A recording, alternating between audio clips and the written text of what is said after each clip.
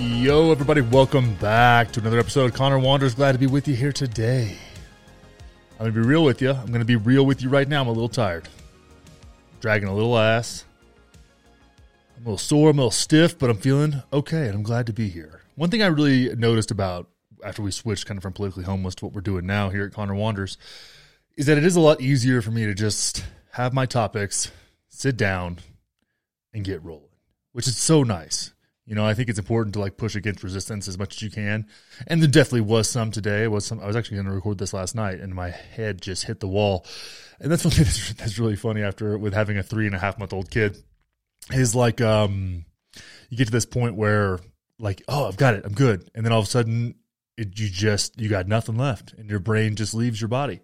And I've been there. And that's been part of my life, the last 3 or so months. So yeah.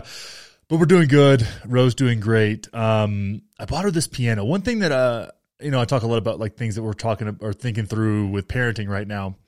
One thing that came to mind, we were at Target getting some stuff. So I took Ro and we're just kind of walking around with her and keeping her entertained while Kelly was doing her thing.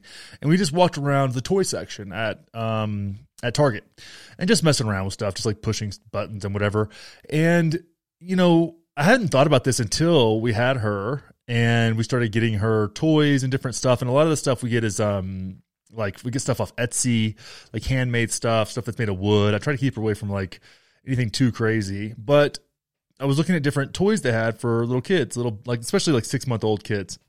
And there was a lot of stuff that like did your ABCs and was very stimulating and very over the top. And like you would push a button and it would just like erupt in colors and sounds and stimulation. And I was like, this does not seem like a good idea. Like, I feel like I have a responsibility to create a appropriate and healthy neurochemical balance in my daughter's brain. And I don't know if priming her with like intense stimulation at that age is necessary. What would she be entertained by it and probably think it was fun? Like, yeah, but there are consequences to that. So I ended up getting her, I wanted to get her something. So I looked at some toys and I got her a little piano, which if you guys have seen my Instagram, I posted that up there. She's 3.5 months old, like playing the piano, which is really interesting. And she kind of seems like she knows what she's doing. Very weird. I was not expecting that, but I got her that. It said from 3 to 6 years old was the appropriate age range. But I'm like, listen, it's a little mini piano with wooden legs. And to me, I'm like, that's an appropriate amount of stimulation. She can push, there's feedback, right? She can push the button. She's learning how to move her hands and arms right now, which is fascinating because every day she gets a little bit better. She was petting the dog last night for the first time, like kind of reaching and touching his snout and moving her hand around. It was really cute. But I felt like that was appropriate. Like that made sense to me. It's like, hey, she doesn't need to push a button and have an eruption of lights and color and sounds and all these things. That just seemed like it was overkill. Whereas this little piano is like, yeah, you push a key and you do this and you can make cool stuff and you can actually push the button and it plays songs for you, which I felt was fine. But it was some of those things I hadn't thought about that until now. And I was like, man, that's wild. And then I saw this woman on Instagram, which I get served a lot of parenting content on Instagram, had taken away screens and these things from their kid, and they had just had like toys and stuff. And that's one thing I love about having, and I know this is a very privileged position, but having a lot of space out here is that she'll have like tools and different things. She can go dig in the yard. And I grew up doing that stuff. I mean, we had BB guns, which was probably, nowadays is a little bit different. We would go around and just like shooting stuff and messing around, and we got in trouble a lot, and we would take our bikes and go like do dangerous shit and catch crawdads in this little tank behind our house and take slingshots. I mean, a lot of it was weapons based. Climb trees. We had these big like really long nails that my granddad kept for oil field stuff for like nailing through railroad ties, and we would like make ladders into the tree. It was just, we did all kinds of that stuff, and I think I kind of take that for granted, having had space as a kid and there's a lot of outside time. And we also played too many video games. But even back then, right, even when I was a kid, and there's something that I've noticed about just like this loneliness epidemic that we're seeing kind of crop up with Gen Z, and that's really struck with me is back in the day when we would play video games, it was so rare to sit down and play a video game by myself, right? I mean, maybe like Zelda was one that you could play by yourself. I would play Donkey Kong by myself. some stuff like that. But really, it was like me and my brother, me and my friends. We would have friends over to play video games. We were like, yeah, we were sitting in front of a TV, which our parents didn't like. But think about how quaint that is now. Think about how quaint it is to like sit around a TV with your friends, trading out, playing video games, like punching each other in the arm after you beat each other. We used to play like NFL Blitz, or there was this game that was really underrated called Smash Ball. That was really fun. We'd play that. Me and my brother would play Donkey Kong, Sonic the Hedgehog. You know, like these games, they were meant to be played with somebody else in real life.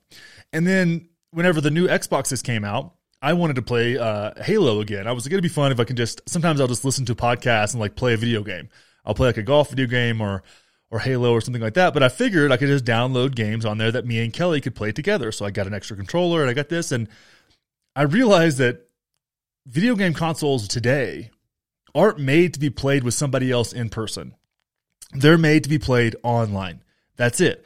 I could not really find an appropriate like split screen 2-player game that I could play with my wife. Like Tetris was the only one that was really on there. It was like this kind of, advanced Tetris game.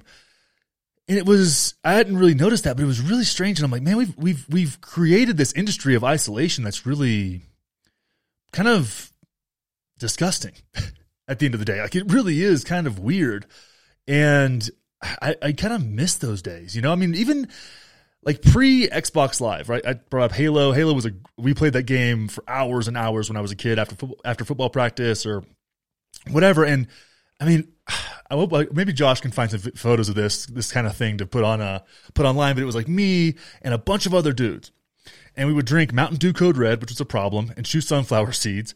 But before Xbox Live became a thing, and even early Xbox Live when it wasn't very good because internet connections in my hometown were not great, we had to get something called a hub to play multiplayer. And I hope some of you out there know exactly what I'm talking about because this was the coolest device at the time ever, right?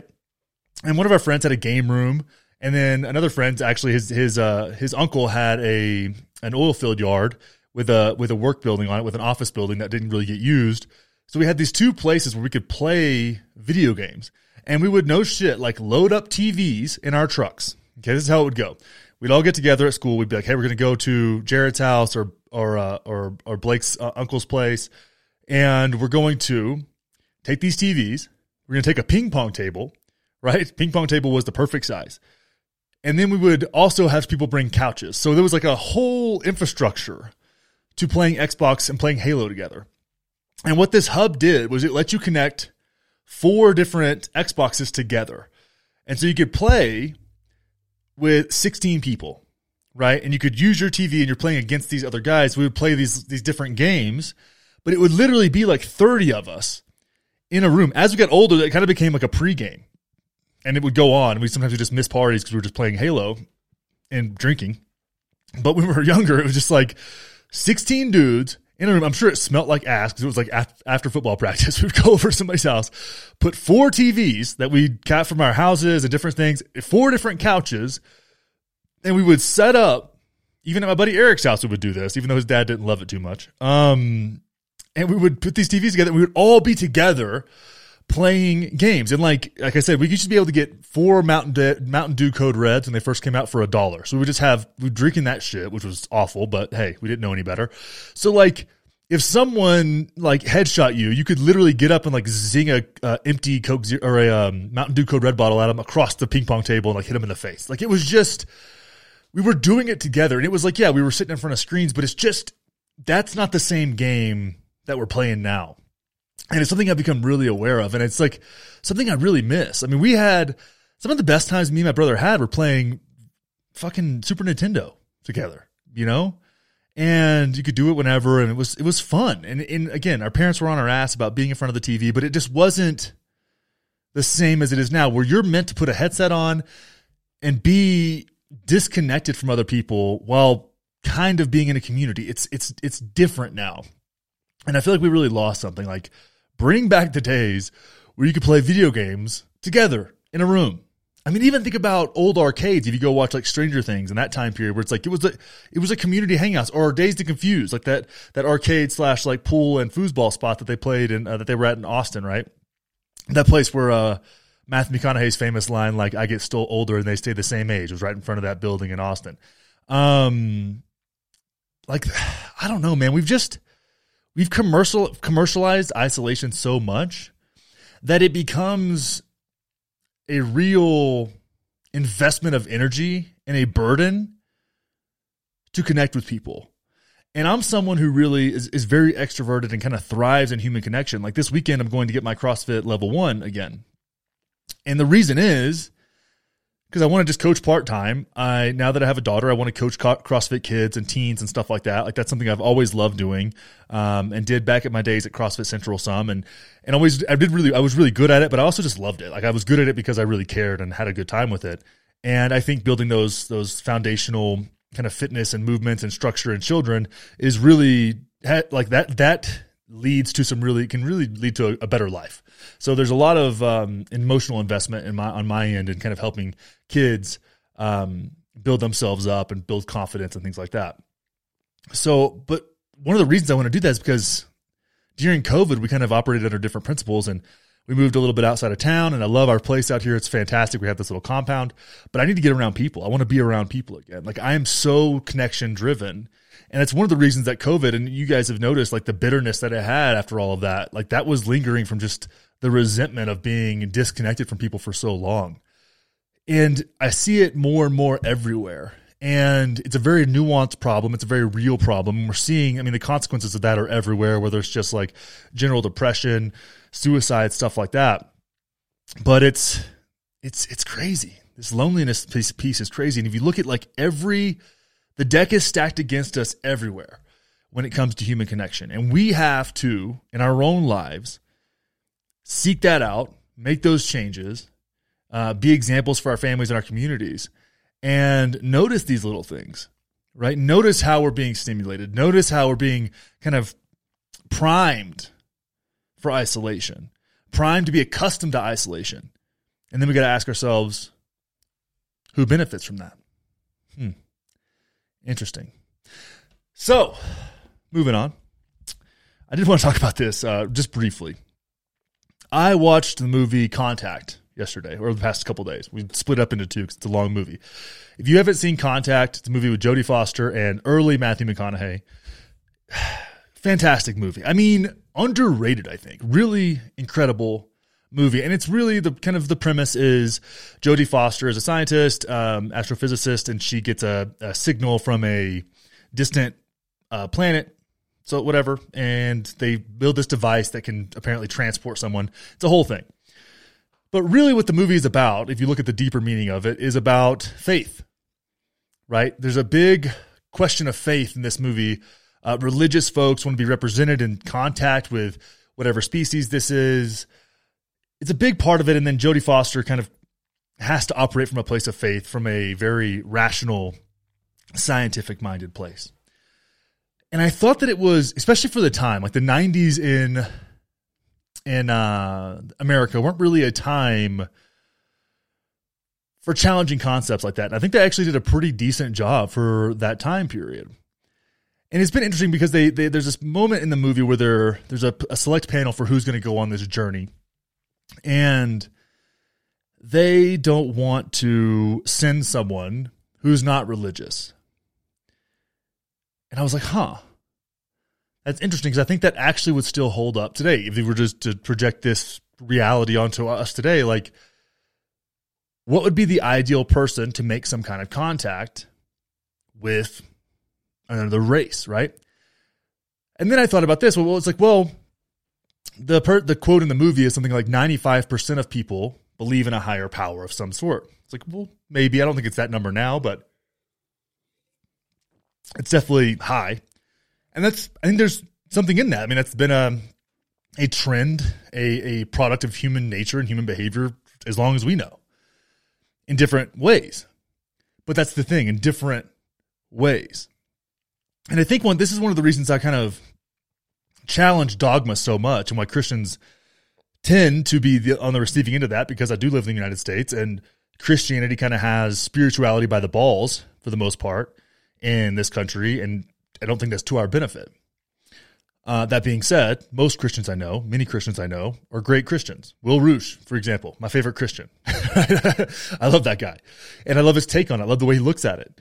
I like the way Jordan Peterson discusses it. I've learned things from him in that. My views on Christianity have changed. I've eased off of it a little bit, but I still take a principled stance against dogma in any form, whether that's radical lefty shit, whether that's Christianity, whether that's like this pro-war dogma, right? This like American exceptionalism dogma that it becomes an excuse for tyranny, in my opinion.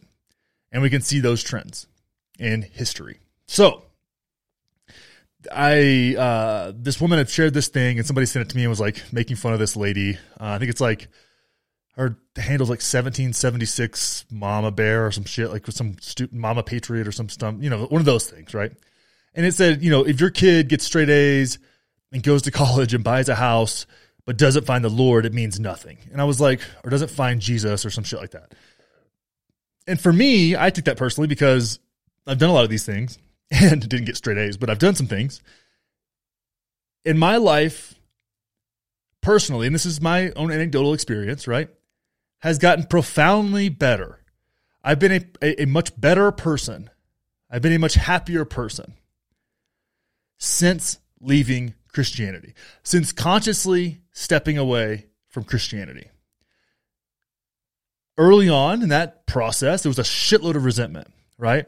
But through psychedelics and Buddhist practices, I was able to find compassion, understanding, and eventually gratitude for my experience in Christianity. Reason being that leaving Christianity is not easy to do. Okay, a lot of people will relate to this. People that have. And I know a lot of people, like attracts like, that have had similar experiences and have been really struggled with this, like leaving a belief system that was kind of the scaffolding of your morality, the way you live your life. And it's a challenging thing to do. And because I'm open about that, I do tend to have a bias towards people telling me these stories. And I understand that, right? It's not a random sample when you're open about these kind of experiences. But for me personally, like I took that personally, of course, even though I probably shouldn't have, and shared something about it, just saying, kind of making a joke, making light of it. Like my life has gotten better since leaving Christianity, objectively.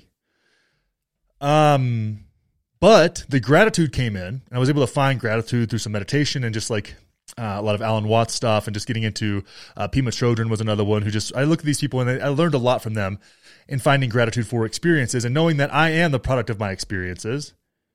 And the way I show up in my life is a product of my experiences. My free will is the product of experiences, however limited it may be. So I realized that because I had left Christianity, it left this kind of belief or faith or spirituality vacuum in my life. And being a very curious person, I was able to seek out and take from other belief systems to fill that void that was left. And without having had that Christian experience, I may have never had that spiritual vacuum, if you will, right? To find these things that resonate with me in what I feel is a more productive way. So I was able to find gratitude for that, which took years. It really did. And it took years to process like all the lingering bullshit that Christianity had kind of left in me, And I think it's different finding Christianity as an adult, getting into it more then versus being a kid. I think it's a little easier for that it's a little easier to grasp the concepts and not be indoctrinated, but have a healthy relationship with it as an adult. And I know more people that have had that experience versus people who grew up in it and were kind of shut off from other things and lived through a principle of shame, because as kids, we kind of reduce things down to very simplistic terms, and that can be damaging through an ideology like Christianity, through a mythology. I know Christians don't like hearing that, but it is a mythology. It's a collection of myths. That's what it is by definition. So when this woman kind of attacked me, and of course I brought it on, right? I'm not innocent in this, but she kept calling me worldly as an insult. I felt that I was talking, and this may sound really cruel, but I'm being completely honest here. I felt like I was talking to a 12-year-old. The way that she engaged with this, right? and kind of good faith critiques of what she had to say, right? Which turned into bad faith critiques after a while because I got annoyed. She was like, she felt as if calling me worldly was tearing down my belief systems. And then she when I talked about different pathways, and I talked about Judaism, I talked about Buddhism, I talked about Islam, I talked about Taoism, right? I offered, there's a lot of different methodologies to developing a spiritual reality. And they all deserve to be respected, in my opinion, right? And criticized, in my opinion. Like, they all deserve to be respected and criticized. All belief systems do. We just happen to have one that is dominant in this culture. If I lived in Iran, it'd be a different story, right? If I was in India and I had a problem with a caste system that has been endorsed by Hinduism, I'd be having a different conversation, right? But I live here in the United States. So when I talk about these, she criticized me for just following some dead guy, because in her mind, Jesus isn't dead. Jesus didn't die, which kind of begs the question. It's like, well, Jesus, yeah, he was tortured and that was bad, but like, people are tortured right now. So that's happening all the time. People have gone through way worse things, right? Shall I bring up the Holocaust, westward expansionism, what happened to the Native Americans? Like, the people have gone through really terrible things. At the end of the day, Jesus was dead for like 2 days in your mythology. So he gave up like a long weekend, and then he went to like a better place. So what did he actually do as far as suffering that's exceptional to what millions of other people have dealt with, if not hundreds of millions? Odd, right? But one thing I really appreciate about Buddhism is that a lot of it isn't about Buddha. It's not about Siddhartha. That's not what it is about. Even he had the foresight to be like, this thing will change and evolve as people change and evolve. That's why it's based on principles, right? So the Eightfold Path, Four Noble Truths, these kind of things, it's principle based, which was one of the reasons it resonates with me, and I've kind of built my structure based on that. But it was interesting that she had this idea, and this is what really irked me, was like, there's only one true path. And this woman just thinks that because she was born here, and she seems to think she understands other religions, but she doesn't, just based on her dialogue, that she was the arbiter of truth, right? That she had this access. She had this mystical experience, and that was the evidence she needed to confirm her belief that she had the one true path. And I would challenge you guys out there that believe that, like, is it really that productive to think that you have access to the one true path? I don't think so. I just don't think it is, right? I don't think it breeds healthy skepticism, and then your belief system lacks resilience due to that belief. I think it actively weakens one's belief structure. Now let's talk about this insult that she kept throwing my way, calling me worldly and my beliefs worldly. If we look at mega preachers, Josh can pull some photos up of mega preachers, their private jets, Joel Osteen, his wife, just the typical white preacher's wife, right? Big hair, Botox, tons of makeup, extravagant clothes, extravagant homes. These are all real things that live within Christianity, right? You also have within Christianity a prosperity gospel, which is much different than the origins of Christianity, right? Much different than Jesus. I think Jesus would be honestly disgusted, right? Jesus would just go hang out with poor people. When's the last time you know of a Christian who just hung out with poor people? A lot of Christians hate poor people, right? It's weird. And not that all of you do, but I'm saying you know what I'm talking about, and if you don't, you're deluding yourself, right? So when you look at them, and you have someone who operates within that belief system, right? I don't run into very many Buddhists at Ulta, right? I don't see them going into those stores very often. So when this woman called me worldly, I pulled up a photo of one of my favorite teachers, Pema Chodron. Let's take a look at Pema Chodron. This woman is elderly. She has a buzz cut, and if you look at the first page of her photos here, we'll scroll through, she's wearing a burgundy robe with a yellow scarf or yellow shirt underneath, excuse me. Do you think this woman does she look worldly to you? Does she look worldly to you? Does that seem very worldly? Do you think that her reality exists based on this plane? All right, let's look at another one. Jack Cornfield. Another great teacher of mine. Does this man look worldly to you? Does he have a Bentley or a private jet? Huh. So that attack I really thought was odd. I thought that was a really odd attack. But do you see how that way of functioning within a belief system actively undermines the belief system? The hardcore adherence to one true path, that I have access to absolute capital T truth, does not mean that you are strong in your faith, in my opinion. It means that you're insecure in your faith, but unawarely insecure. There's wisdom in insecurity, right? There's absolutely wisdom in insecurity. It's a book by Alan Watts. It's a great book. Go check it out. There's growth in that. There's understanding in that. That insecurity allows you to doubt yourself and question yourself, which leads to, if you have a belief system that is worthy of resilience, that insecurity can lead to a more resilient belief system. So I think a lot of times Christians have it backwards. And due to that, you have dogma, overreach, centralized authority, right? And a relatively fragile belief system. That being said, believe what you want to believe. And if you find value in your beliefs, get after it.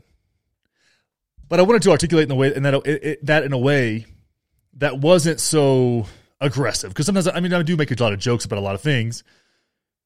A lot of people who get upset about me making fun of shit like what she had to say will love it when I criticize Dylan Mulvaney and that nonsense, right? Which is also an outreach of belief-based ideology that has overreach and lacks nuance. But a lot of people can't see the similarities, right? We're blinded to ourselves. But I thought I'd bring that up. I thought that was worth talking about. Anyways, you guys know about Ozempic, right?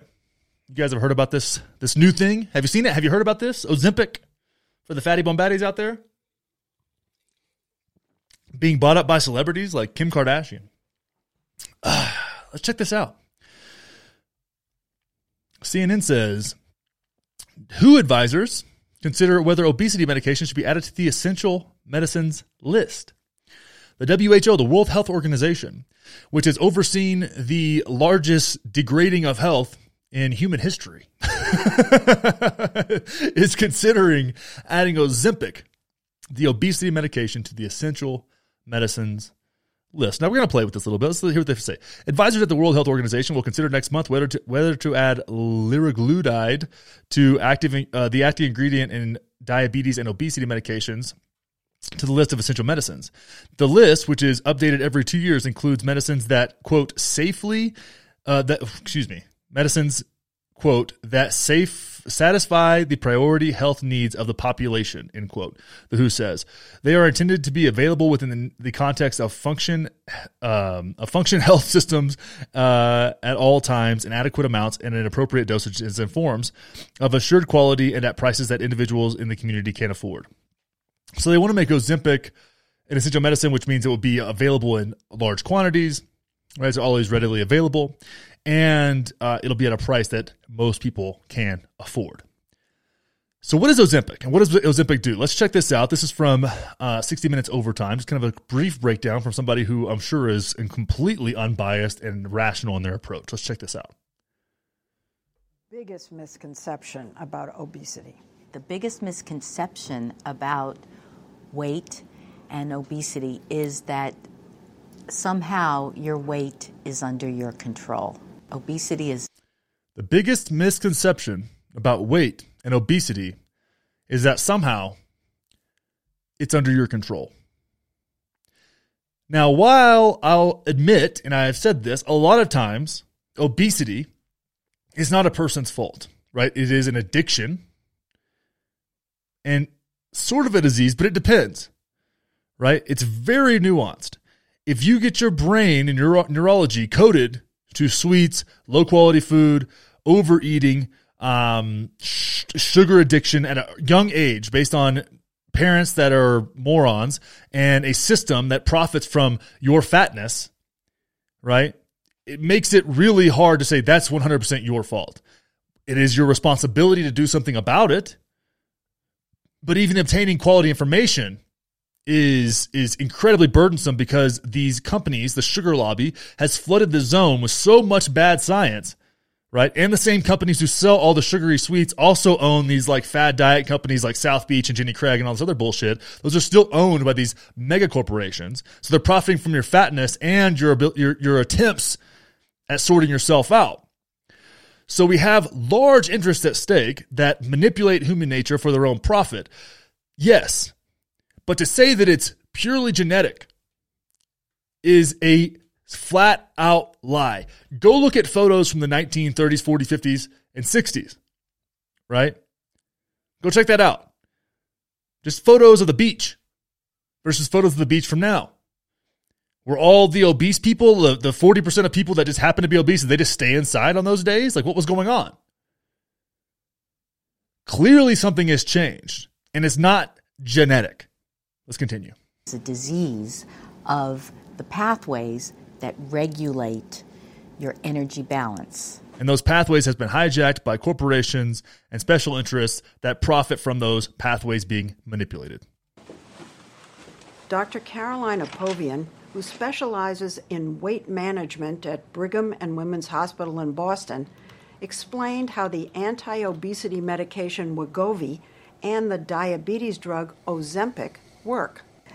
These new medications that have come out, what do they actually do in the body? These new medications are analogs of naturally occurring hormones that your body makes. When the food goes through your intestines, those cells in the intestine makes these hormones, and the hormones go to the brain and say you're full. That's what we're putting in a pen, and we're just giving patients a little more of that fullness hormone. So the new medication is saying, all right, you've eaten enough. You've eaten enough, and it does so when you've eaten less food. That's what it's supposed to do. Are those the medications? It's just like So you're hijacking your neurology, right? To say, hey, I'm full. Well, let's ask ourselves a question that probably doesn't get asked very often. Why are we in a situation where your gut and the connection of between your gut and your brain is lying to you about how much food you need, right? Is that genetic? Really? Because maybe we're not eating nutrient-dense food. And while we're overeating calories, right, overeating quantities of food, we're actually starving as a culture, as a people, as a country, right? We are starving for nutrients because our food has been so manipulated and bastardized that it takes us overeating to the point of becoming obese to even flirt with appropriate levels of certain micro and macronutrients.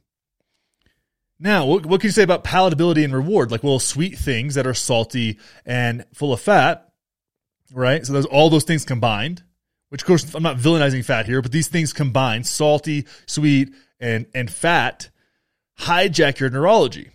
Now, if you add those things all together in something that has very little micronutrient density, you're going to be able to eat that forever because your body's not getting what it needs from food. Now, what you could say is, hey, only eat food that looks like food. Chips don't look like food. Twinkies don't look like food, right? Cereal does not look like food. That's not food. That's food-like products. It can keep you alive, kind of. But do that. Eat a steak and sweet potato with butter on it, right? and some salt, of course. You need that. Shout out to Element. And see how much you can overeat that. See how much you can overeat that. It's not the same. It's not the same as a pizza. Not the same as French fries. French fries are a good example, right? You got the starches in there, which is fine. Potatoes are fine. But then you add the salt. Then you add the grease, right? Do all these things. You're hijacking your neurology. And even French fries, as far as like list of things that you can eat that are fucked, are pretty low on the list. But just as an example of how many more French fries you can eat than plain potatoes, right?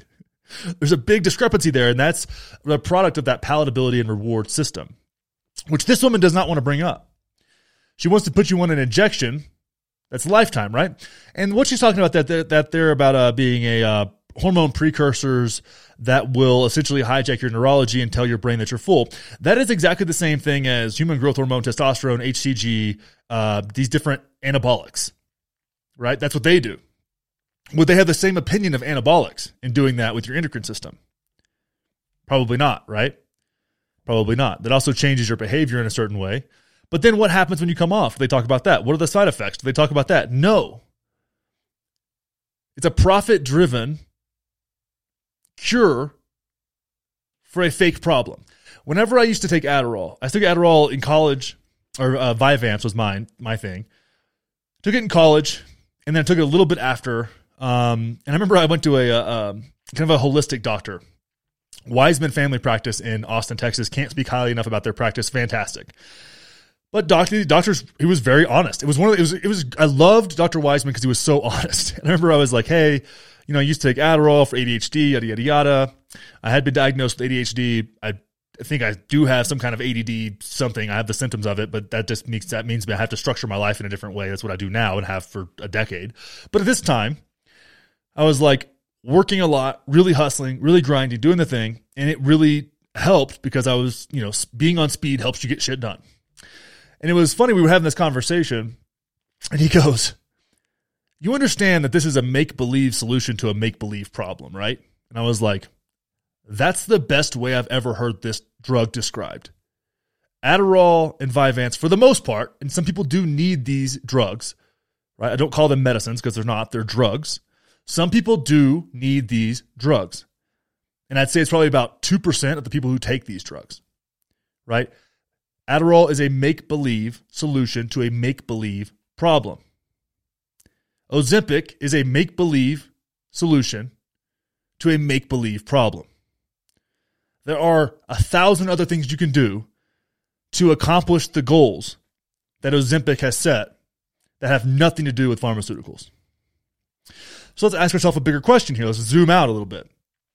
What really helps when it comes to macronutrient availability, ingestion, right? Well, a diversity of food, different types of foods, right? A variety of foods, seasonal foods, local foods. The big part too, right? You should have different foods in the spring versus the winter versus the summer versus the fall. Different things are in season. And that happens naturally because nature knows what the fuck it's doing to provide you with the macronutrients needed in those times, which we've completely gotten away from after World War II by monocrop agriculture and the bias in quantity instead of quality. So if we look here, farms get bigger even as the number of farms decline. So you've got 2009 to about 2016 here, and it's only gotten much worse since then. But you do this inverse relationship. Millions of farms has decreased from about 2.17 million to about 2 million. And the size of farms has increased in almost the exact inverse relationship. So what is that saying? There's less local farms, less small farms, and more big farms, which does what? Decrease variation, decreases small farm and competition within that market, right? Decreases variation, way less seasonal approach, more monocrop approach. It's a toxic way of going about it. We need small local farms. We need a nationwide push for more small local farms providing food for schools, for grocery stores in that area. Maybe you shouldn't be able to get every fruit on the fucking planet at any time.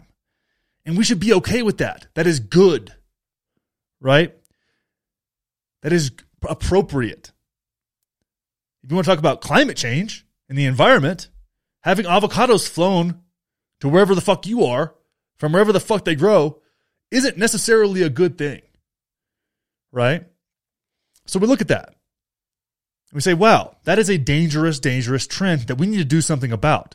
We need to break up these conglomerates and put the focus back on new farms that can try new techniques and have the benefits of capitalism, right? And the variations within the market.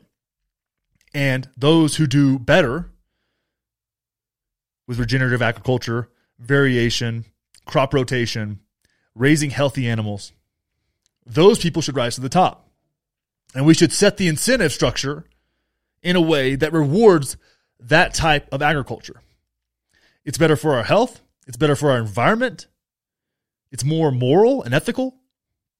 So many boxes are checked by that, but it gets ignored because we're still operating from a poverty mindset and the mindset of people that are starving, because we are as a culture. One last thing I wanted to bring up here as an example of the level of fuckery that we're existing in. Post Consumer Brands has a new product. It's called Sweet Dream Cereal. It says, for 130 million American adults, a good night's sleep is elusive. You deserve a good night's sleep, and we want to help you enjoy it. So we made Sweet Dream Cereal, the first ready-to-eat cereal specially designed to support a good sleep routine and a fresh start to the next day. Sleep cereal. Interesting. Now let's look here at the Blueberry Midnight Cereal. Natural and delicious flavors of blueberry, lavender, and chamomile, plus curated vitamins and minerals to support natural melatonin production. Our dreamy cereal supports a healthy sleep routine. Let's look at the nutrition facts here. All right, so we've got 46 grams of carbohydrates, 16 grams of sugar, 13 grams of added sugar. Ingredients. Let's just read these off real quick. Whole grain wheat, rice, cane sugar. Well, at least it's cane sugar and not high fructose corn syrup. Whole grain rolled oats, almonds, dried blueberries, inert sugar, glycerin, sunflower oil, natural flavors, canola and or soybean oil. Well, that's awful. Flavor clusters. What the fuck is a flavor cluster? Sugar, corn syrup, jitterbird corn, cornstarch, palm oil, natural lavender and chamomile flavors, cacao, blueberry and carrot concentrates for color, salt, barley malt extracts, corn syrup again. How many times is corn syrup going to be in this thing?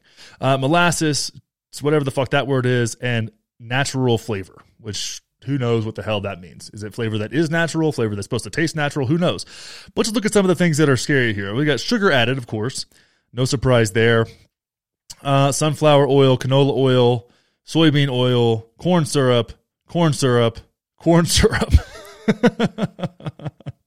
And that is from the innovative brilliance of post-consumer brands. And we wonder why. We wonder why we're starving as a nation. We wonder why we act in a way as if we are dying and desperate and in need at all times. And we wonder why our culture is manifested in such a way that is the reality. So where does it start? What do we do? That's where the question asks. But you know who's doing a good job? Finland.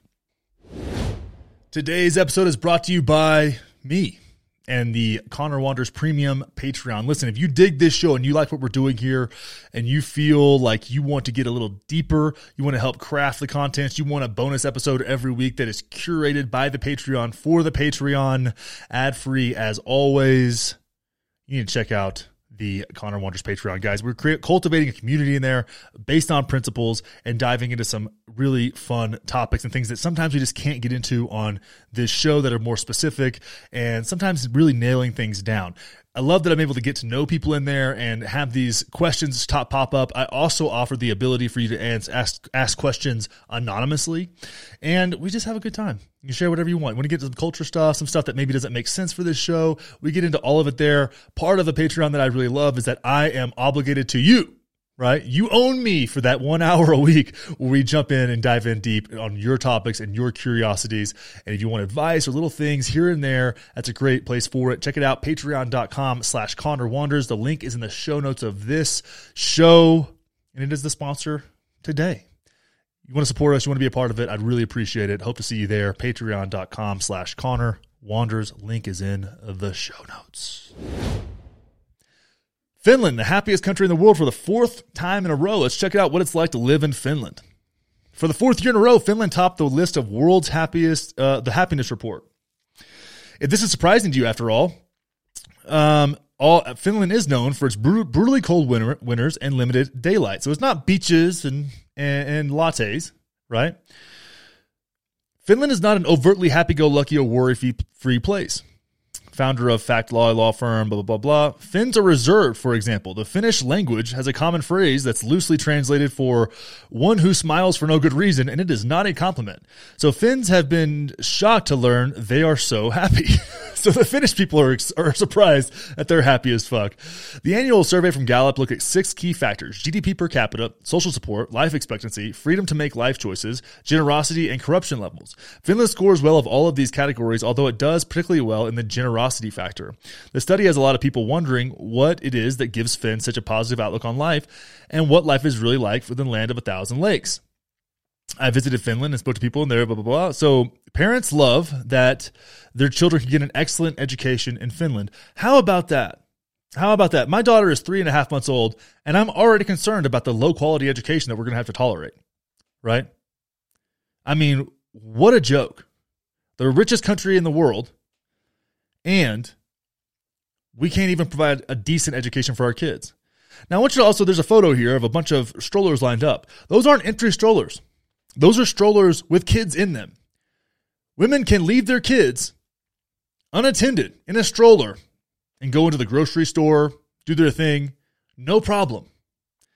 Would you ever do that in the United States? The quote-unquote greatest country in the world. Could you ever leave your kid unattended outside of a grocery store in any town in the United States? I'm sure there's a couple, but there sure as fuck ain't many. Let's keep on going. Finland was ranked the most literate nation in 2016, and Finns love their libraries. So they actually read. Because a lot of people here in the United States complain about Drag Queen Story Hour, which is a little bit odd to me, I will admit. But those same people aren't reading to their kids. Are you reading to your kids? If you're not reading to your kids, should you be mad about a drag queen reading to your kids? Interesting. Literacy rates. Cuba has better literacy rates than we do. Right? For all the demonization of Fidel Castro, at least the kids can fucking read.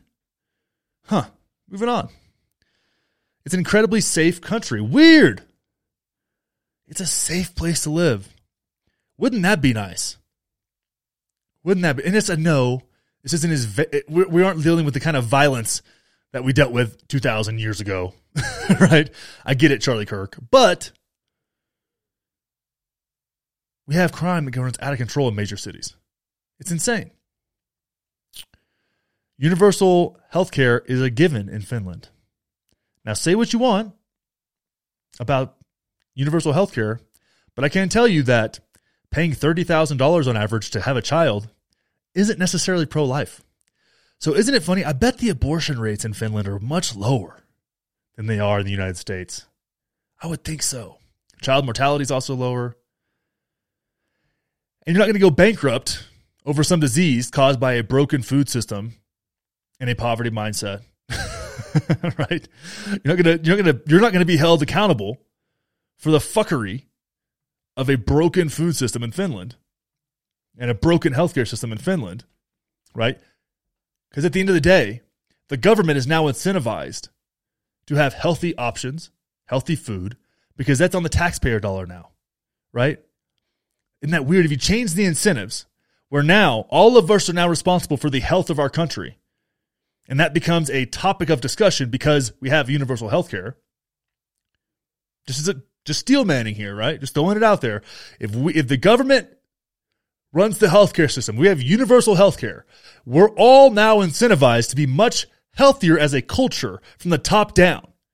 instead of a fake capitalist system that allows us and profits from us being fat and sick and stupid. So our country has moved directly in alignment with the incentives of those who run the country, which are the mega corporations. That's who runs the country. So if we change that and say, hey, now if you're a conservative and you want less government spending, the best way to do that isn't cutting Social Security and Medicare. It's not making sure less people are sick. And wouldn't that be a different fucking incentive and different reality? Finns are big on getting outside and exploring nature. Holy shit. Isn't that funny how being in touch with something larger than yourself, i.e. nature, is something great. Now, I know that a lot of conservatives will call national parks and things like that socialism, and they think they should be owned by Disney World or something. But no, having access to the outdoors and actually using that access and getting out there, which is why I love our 8 million acres of public land in Colorado. One of the most beautiful things about this state, and why I'm so resistant to move to Texas, because they don't have that shit there. You know what they have? All the signs in the parks in Texas are full of bullet holes. It's not exactly an inviting environment for taking your family and getting outside. So yeah, access to getting outside and exploring nature. They have a wonderful wintertime. Finns love their saunas, which are proving to increase immunity and well-being. Wow. A cultural trend that actually increases the quality of your immune system and your well-being. Isn't that a novel concept? Nordic cuisine is impressive. Yeah, they got good food.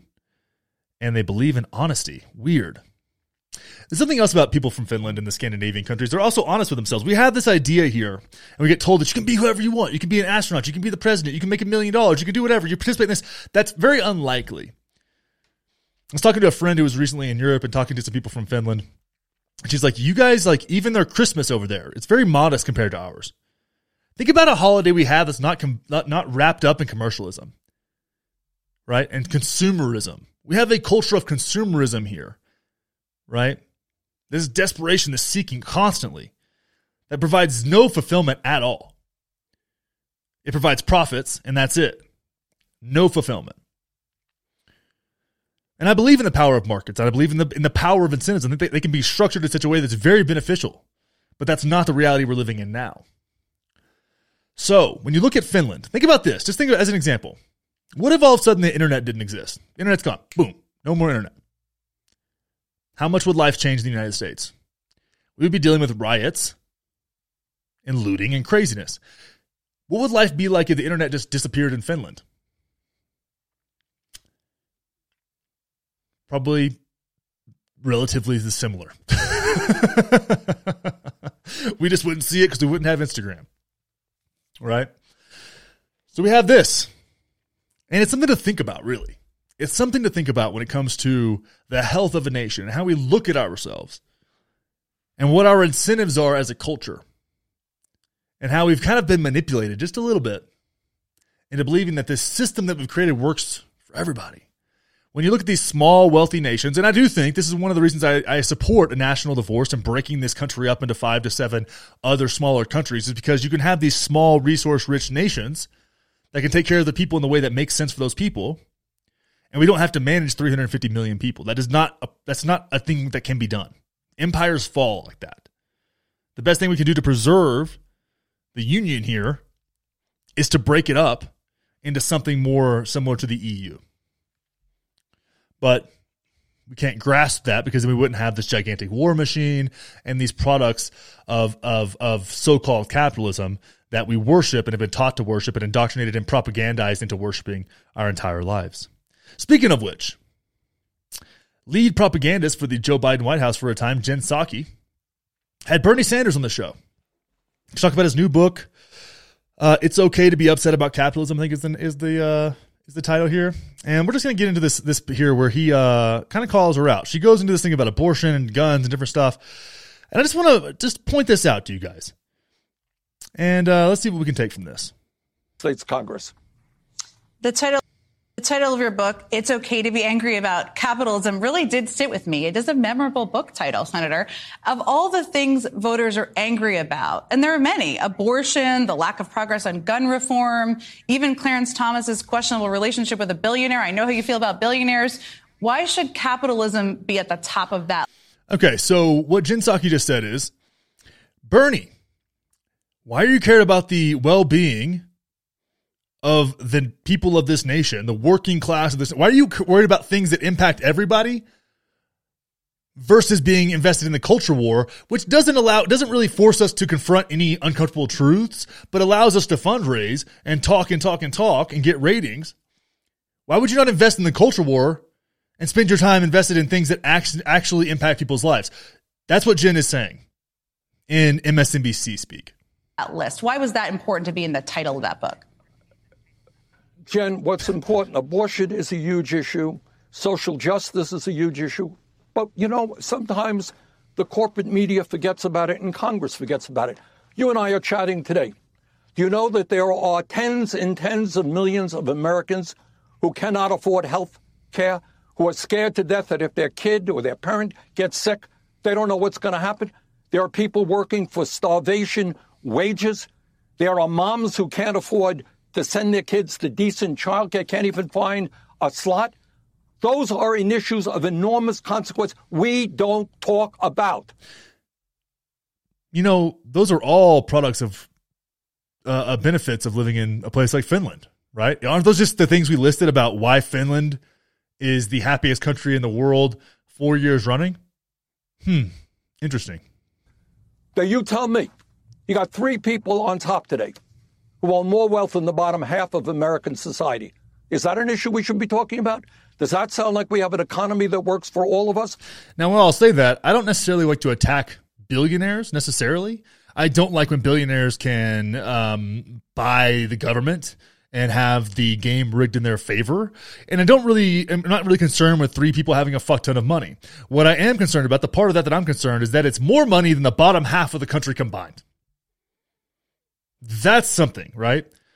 This isn't about villainizing those people. It's about what the fuck is happening here and why is that acceptable in our culture? And why do we try to distract ourselves from confronting that reality? Or just the few. Is that an issue worth discussing? We're talking about it now, Senator, so I'm happy to have you on. I wanted to ask you about I did want to ask you, sir, about President Biden's nomination of Julie Su for the Labor Department Secretary. All right, I wanted to talk, and I love Julie. We're going to do our best together. But let's talk about income and wealth inequality. Let's talk about concentration of ownership. Let's talk about corporate ownership of the media. Do you think that those are issues worth discussing? Well, Senator, I have you on today. We're having a conversation about all of these issues. I did want to ask you about this because you are chairman of this committee. It is important to have a labor secretary in place, right?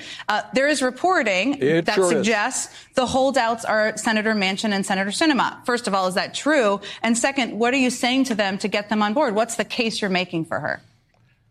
Well, look, we have Manchin and Sinema who torpedoed Build Back America. You are slightly familiar with that issue, I think. Having worked for President Biden, it was a monumental piece of legislation which I thought was transformative. And you have two corporate Democrats who refuse to support that very important Biden initiative that we all worked very, very hard on. I'm glad they killed that thing, by the record. It was trash. Again, I think what you have as an issue is which side are you on? And for Manchin or Sinema and anybody else, they're going to have to decide. Julie Su is now being attacked, big ads all over the country, because she stands up for working people. She believes in apprenticeship programs. She believes in raising the minimum wage. She's opposed vigorously to the exploitation of children. She is a very strong candidate, somebody I want to see become our Secretary of Labor. Corporate interests don't want her. And we will see how members of the Democratic caucus vote on that. I think we're going to have unanimous support for her on the committee. But as you indicated, it comes down to some of our corporate Democrats in the Senate. Senator Bernie Sanders, thank you for joining me this morning. I want to talk about all those things, but we're not going to. Because that would, again, include confronting uncomfortable realities. Now, say what you will about Bernie Sanders. I still love the guy. I wish he was a little bit toothless for me. That's really my biggest criticism of Bernie Sanders. But you can't say this. And here's something. I know a lot of you out there are conservatives, and a lot of you out there villainize Bernie for all these reasons. I will not apologize for supporting Bernie in 2016 and 2020. He got hosed. I would have loved to have seen him go up against Trump in a presidential election. I think it would have been fantastic for the country. I think we would have had productive dialogue. I would have liked to have seen their debates. And I think Bernie Sanders honestly would have made a fool of Trump in many, many ways. I would love it if Bernie Sanders would just jump on the ticket with Trump and we could just do that, right? Trump Sanders 2024, let's go, baby. I would be down with that. But it's unlikely to happen because Bernie, the 2016 Bernie was peak Bernie. 2020 Bernie got into the bullshit the Democratic Party was. He had to play this stupid fucking game, and he was not good at that game.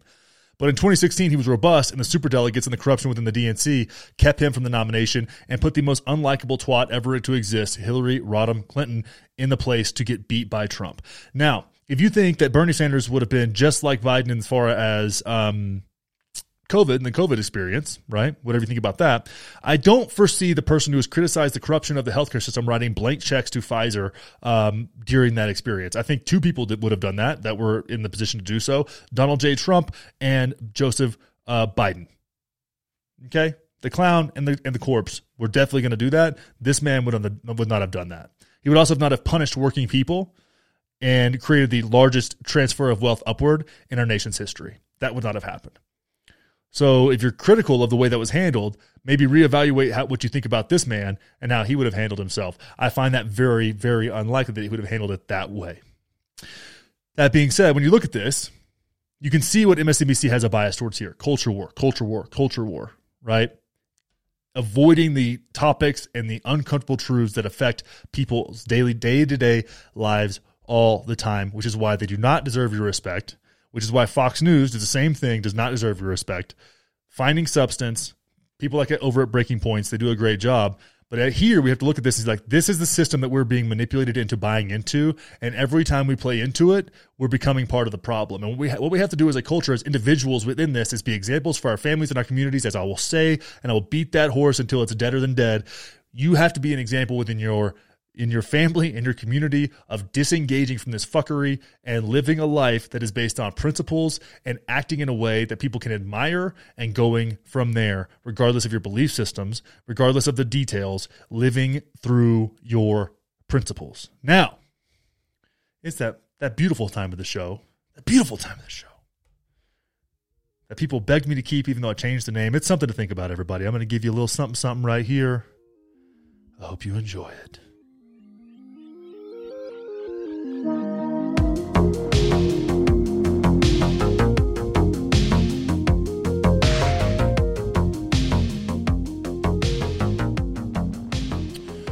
Okay. I was listening to the man, the myth, the legend, Andrew Huberman on Joe Rogan's podcast the other day. He brought up something. He was talking about ice baths and sauna and stuff like that. And he was kind of saying like, yeah, I struggle with this and that. And, but Huberman takes a very scientific approach to things and does a variety of things that are backed by evidence, and to explore these and make an example of himself, which I really respect and appreciate.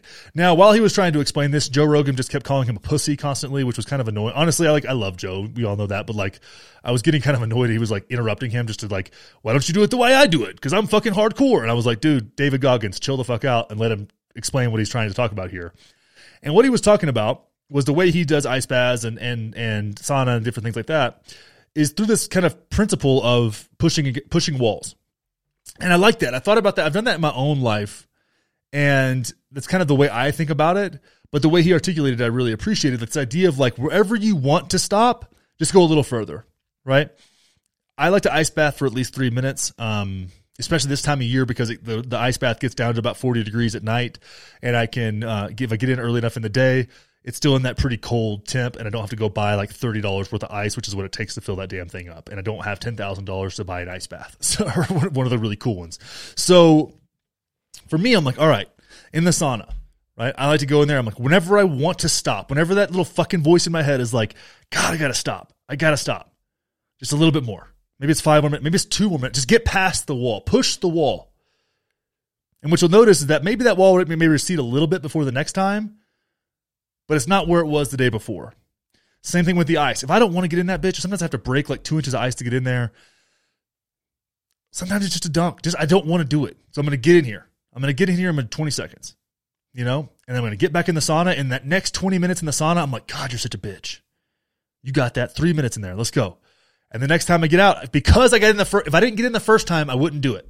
But I get in, do a dunk, 20 seconds, maybe, to get my head underneath the water, feel it, and then I get back in the sauna and I go, it wasn't that bad.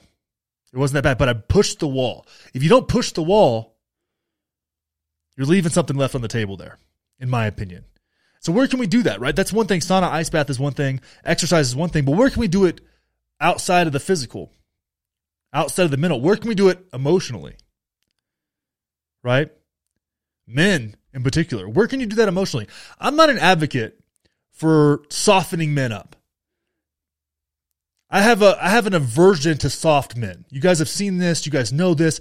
I have issues respecting soft men, right? Guys that wear mala beads and gowns and float around and talk about the ethereal and blah, blah, blah, blah, blah. I find them to be pussies, right? Maybe that's not you. Maybe you resonate with that and I respect that for you.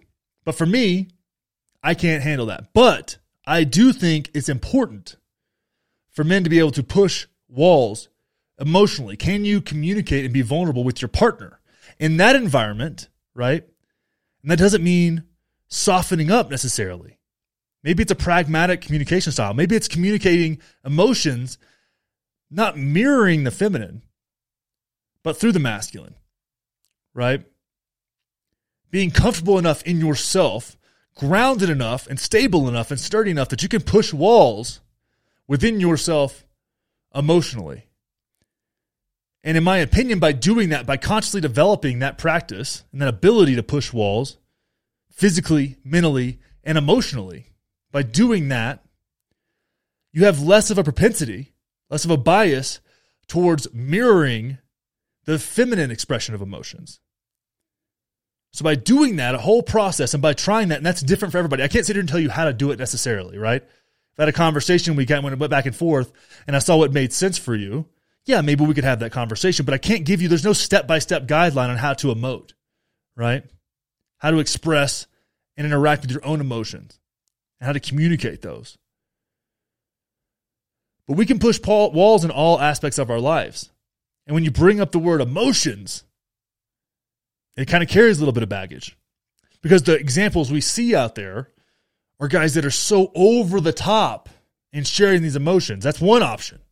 Or we have this other like antiquated men are fucking stay hard, type of thing. It's like this antiquated kind of reductionist masculinity expression.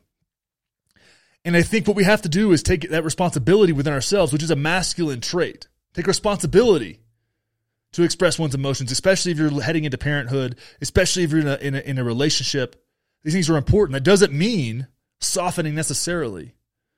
What it does mean is creating more awareness of oneself and being able to push those walls emotionally and communicate in a way that feels aligned. And then you don't get blindsided by emotional waves. You create more groundedness, more resilience, right? We love that principle of resilienceness on this show. You get grounded in that resilience, and you're more open to your own emotional expressions, emotional needs, emotional desires, because they do exist no matter how hardcore you are. But what the important thing to do is be able to push those walls within yourself. Now, pushing the walls physically and mentally can help prime that pathway. And that's why principles are so fucking important. Maybe it makes sense for you, maybe it doesn't. But either way, it's something to think about, guys. I love y'all. Thank you for being here. Share the show. Join the Patreon. And be good to yourself out there. Push those walls, bitches. Oh, yeah. And keep your head on straight. Love you. Bye-bye.